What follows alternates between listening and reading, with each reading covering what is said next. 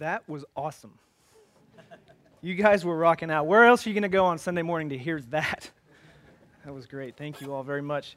If you don't know me, my name is Andrew Chapman. I'm a member here at Covenant, and I want to thank you for the chance to be here with you this morning in this service. This has been an influential place for me over the last several years. I won't say how many, but as I entered into seminary and listened to a call from God to pursue pastoral ordination. So many thanks to you for putting up with me. Many thanks to the pastoral staff here as well for extending the opportunity to preach many times. So thank you. Today's message is drawn from a small section of the book of Hebrews. Hebrews is in the New Testament, towards the end of the Bible. It's one of the longer books or letters or epistles of the New Testament, a letter that somebody had written to somebody else or a congregation of individuals. And as you read through this book that we know as Hebrews, one main point seems to bubble up over everything else, and it's this: Christ is superior.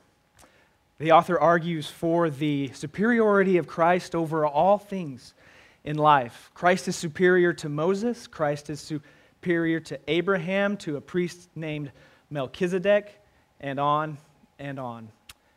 And then a turn comes, which is where we jump in today. The author makes a turn by asking the question, which is good of us to ask whenever we're grappling with heady things or difficult concepts, is, so what? Now what? How then shall we live? Okay, Christ is superior. Now what does that mean for me today? What are the implications for my life today? Are there any? Does it matter? The answer is, oh yes, it matters. Absolutely. And it has huge implications for how we're going to live our lives. So with that being said, let us turn our attention to Hebrews, beginning with the 39th verse of chapter 10. Before we read the word, let us pray. Almighty and everlasting God, your servants are here, eager and ready to receive your word, your inspired word, written and proclaimed. Illuminate the word and prepare our hearts, our minds, our ears to hear it.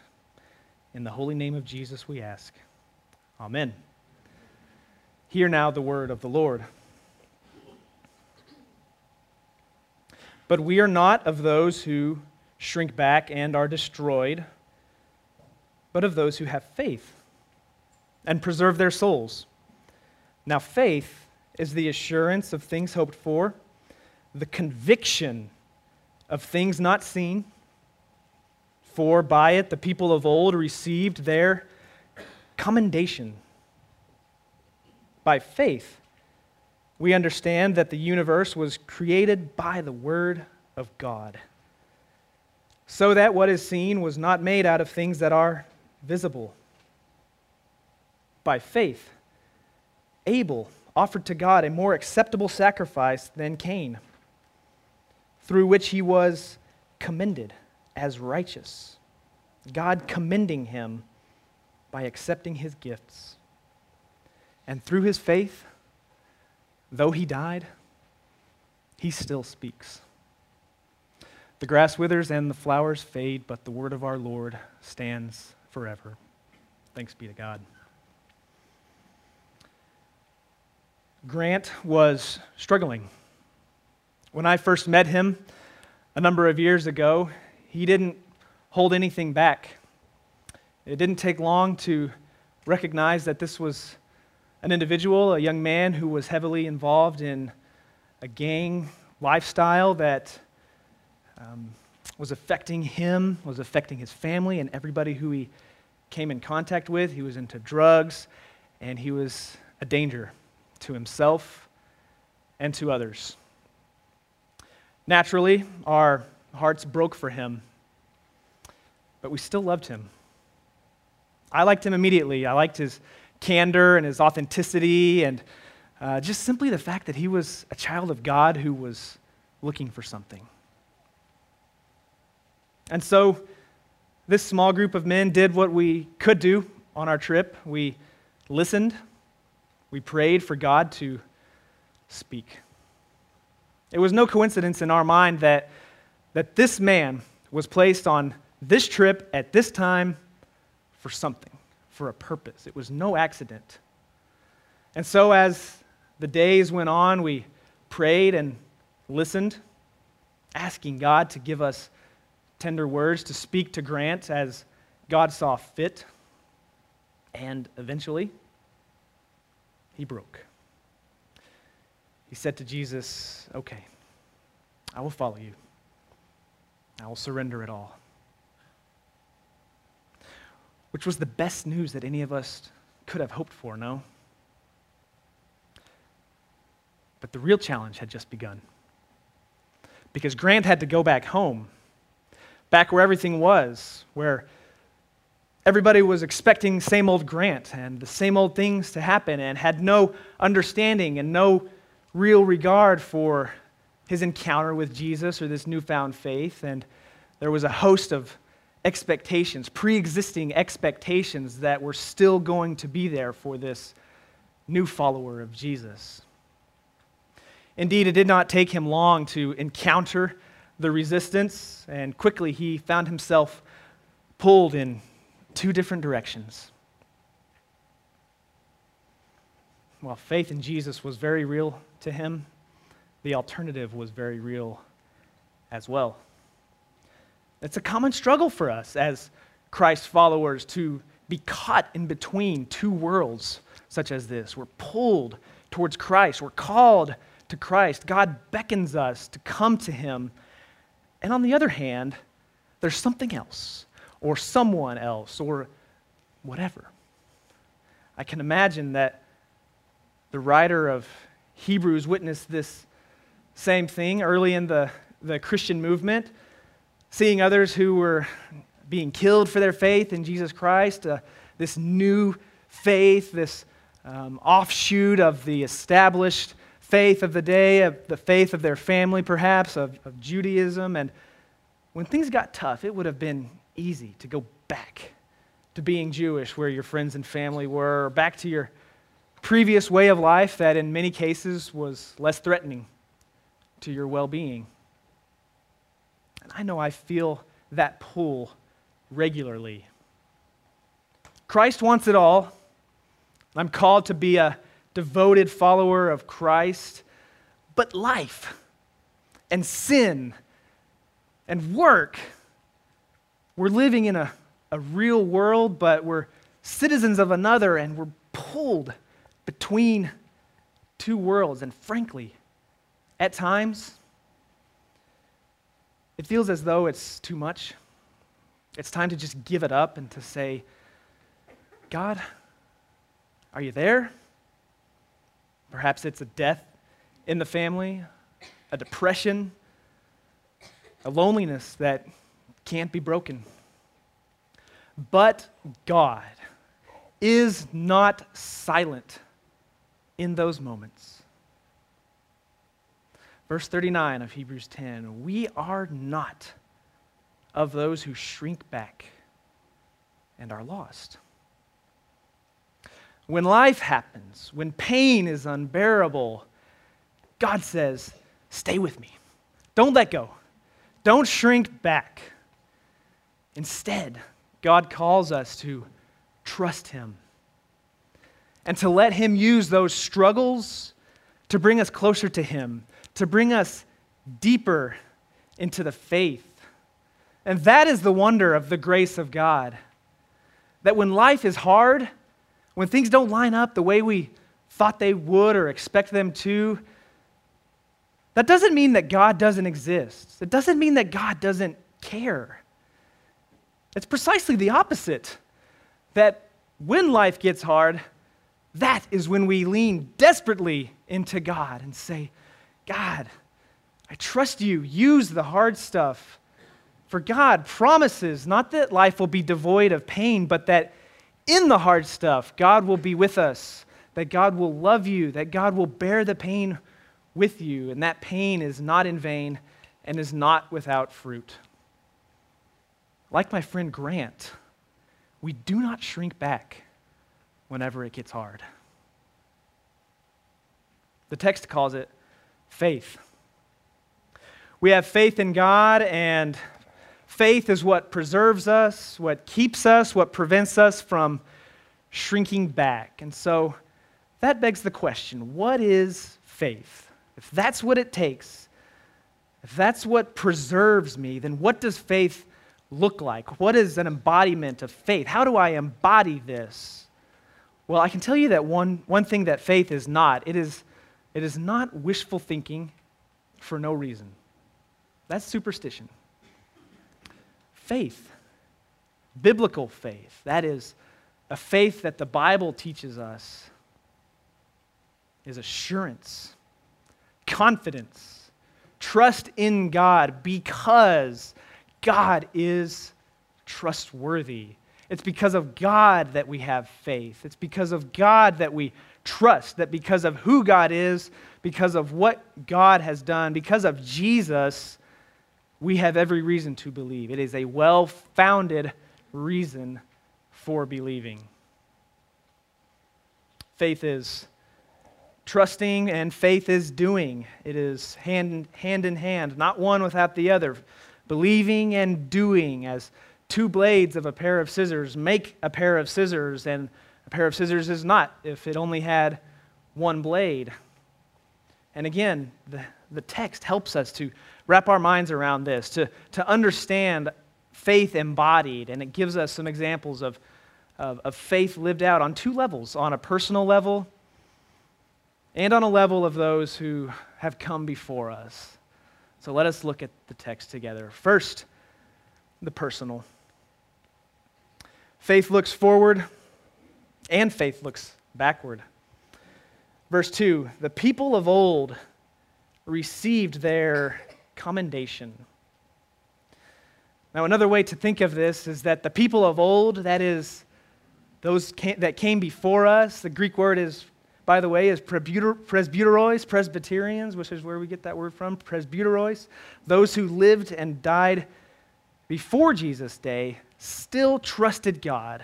So on that side of the cross, those of old, on that side of the cross, still had faith. And what was it? A faith that said, God, the struggle is real, and there's going to be a time or a way and a place that you make it right. I don't know what it looks like, but Lord, you are in control. Now, faith looks forward, not out of wishful thinking, but expectantly because of God. And faith looks backward. Verse 3, by faith we understand that the universe was created by the word of God. So I wasn't there to see it myself. I was only born a few years ago, and I'm just a vapor, but so I didn't witness it, but I trust you. I trust that you created the universe. Now, that's a hard one. That's a really hard one, is it not? But let me tell you, it is going to be hard. And you are witnesses to just how hard life can be. Don't shrink back. And it is so counterintuitive, is it not? This is the opposite of what the world expects of us. The world thinks that when it gets hard, let it go. God is no different than that new car that you bought, perhaps, that once it fails on you, you discard it and you get a new car. So let it go. Let God go. But no, it's not what it is. And it's counterintuitive, but they do not understand yet that the struggle brings us closer to God. When that loved one dies and you can't even breathe because the grief is so real and the pain is so hurtful, that because of God, we don't say, God, I'm through with you. Because of God, we say, God, help me. You are my rock, and it's on you that I trust. Tears do not wash away faith, They water faith so that it goes down to the roots and it makes our faith grow and build up and bear fruit for a hurtful world. So secondly, in the text, we see the faith of those who have come before us. So remember, the faith on a personal level and then the faith on an external level, the faith of those who have come before us. It's embodied in other people, and we see it here in the text in a person named Abel. You can read the story of Abel yourselves in chapter 4 of Genesis, towards the beginning of Scripture. Abel and his brother Cain were the children of Adam and Eve, and they each had a different profession. They each did different things. Abel kept sheep, and Cain worked the ground, and in the series of time, in the sequence of time, they each brought an offering to God. But they were different offerings. They each brought out of what they possessed, what they had, and for whatever reason, Scripture does not make it explicit, though theories abound. For whatever reason, God accepted Abel's offering, and God commended him as righteous. Hebrews does not mention the fact that Cain killed Abel out of jealousy, which is the overwhelming message about these two brothers that has passed on through the ages. But no, the point of Hebrews 11:4 is that we look at Abel, we look at the sacrifice that he made, and that is faith. Abel offered a sacrifice to God. God accepted the sacrifice. Abel died, but he still speaks, even today.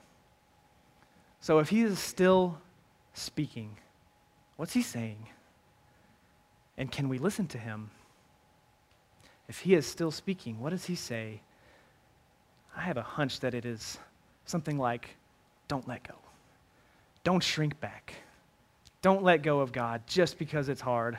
When the going gets tough, don't let go. And God shapes us, does he not? So that we may know that, yes, death may have its day, and pain and suffering may have power over me, but for a short time. Because of Jesus, death does not have the final say. That no matter what, Jesus has still conquered the grave, that he defeated death, and because of that, we live. I don't know what the future holds, but I know the one who holds the future. It is the one who holds the past, the present, the future, and eternity, the one who holds it all. And it's because of him that we have faith. Because of him, I will fall in line with those who have come before me. With Abel, who sacrificed, and God said, good. With Noah, who built a boat because God told him to. With Abraham, who packed it all up and left his home because of God's call. With Sarah, who trusted God even though she could not bear children. And we fall in line with those of our community who have come before us as well. With Jerry Tyndall, with John Skurlock, with Marguerite Nisley, and Bud Engstrom, with Lois Romig, with Bill Fletcher, with Colin Moore, with J.J. Baskin, and a host of others who still speak to us today, who have come before us, not only the year before us right now, but in all the years before us, who are now a part of a cloud of witnesses, dare I say, a large cloud of witnesses, who advocate for us on our behalf. Thanks be to God for the witness of those who came before us. Thanks be to God for their faith, and may it be enough to help us. You may remember the name Tony Snow, who was the presidential press secretary, one of the presidential press secretaries under George Bush in the mid-2000s. A man of faith who died of cancer at the age of 53. leaving behind a wife and 3 children. His disease had advanced far enough that he had to leave office, and before he left this world to go be in the next world, he had an opportunity to speak about what he was learning about real faith in a real world. Here's what he had to say. We want lives of simple, predictable ease, smooth, even trails as far as the eye can see. But God likes to go off-road. He provokes us with twists and turns. He places us in predicaments that seem to defy our endurance and comprehension. Yet by his love and grace, we persevere. When a doctor says it's cancer, the natural reaction is to turn to God and ask him to serve as a cosmic Santa. Dear God, make it all go away. Make everything simpler. But another voice comes and says, you have been called. May you have faith through the struggle to not shrink back, to preserve your souls because of him.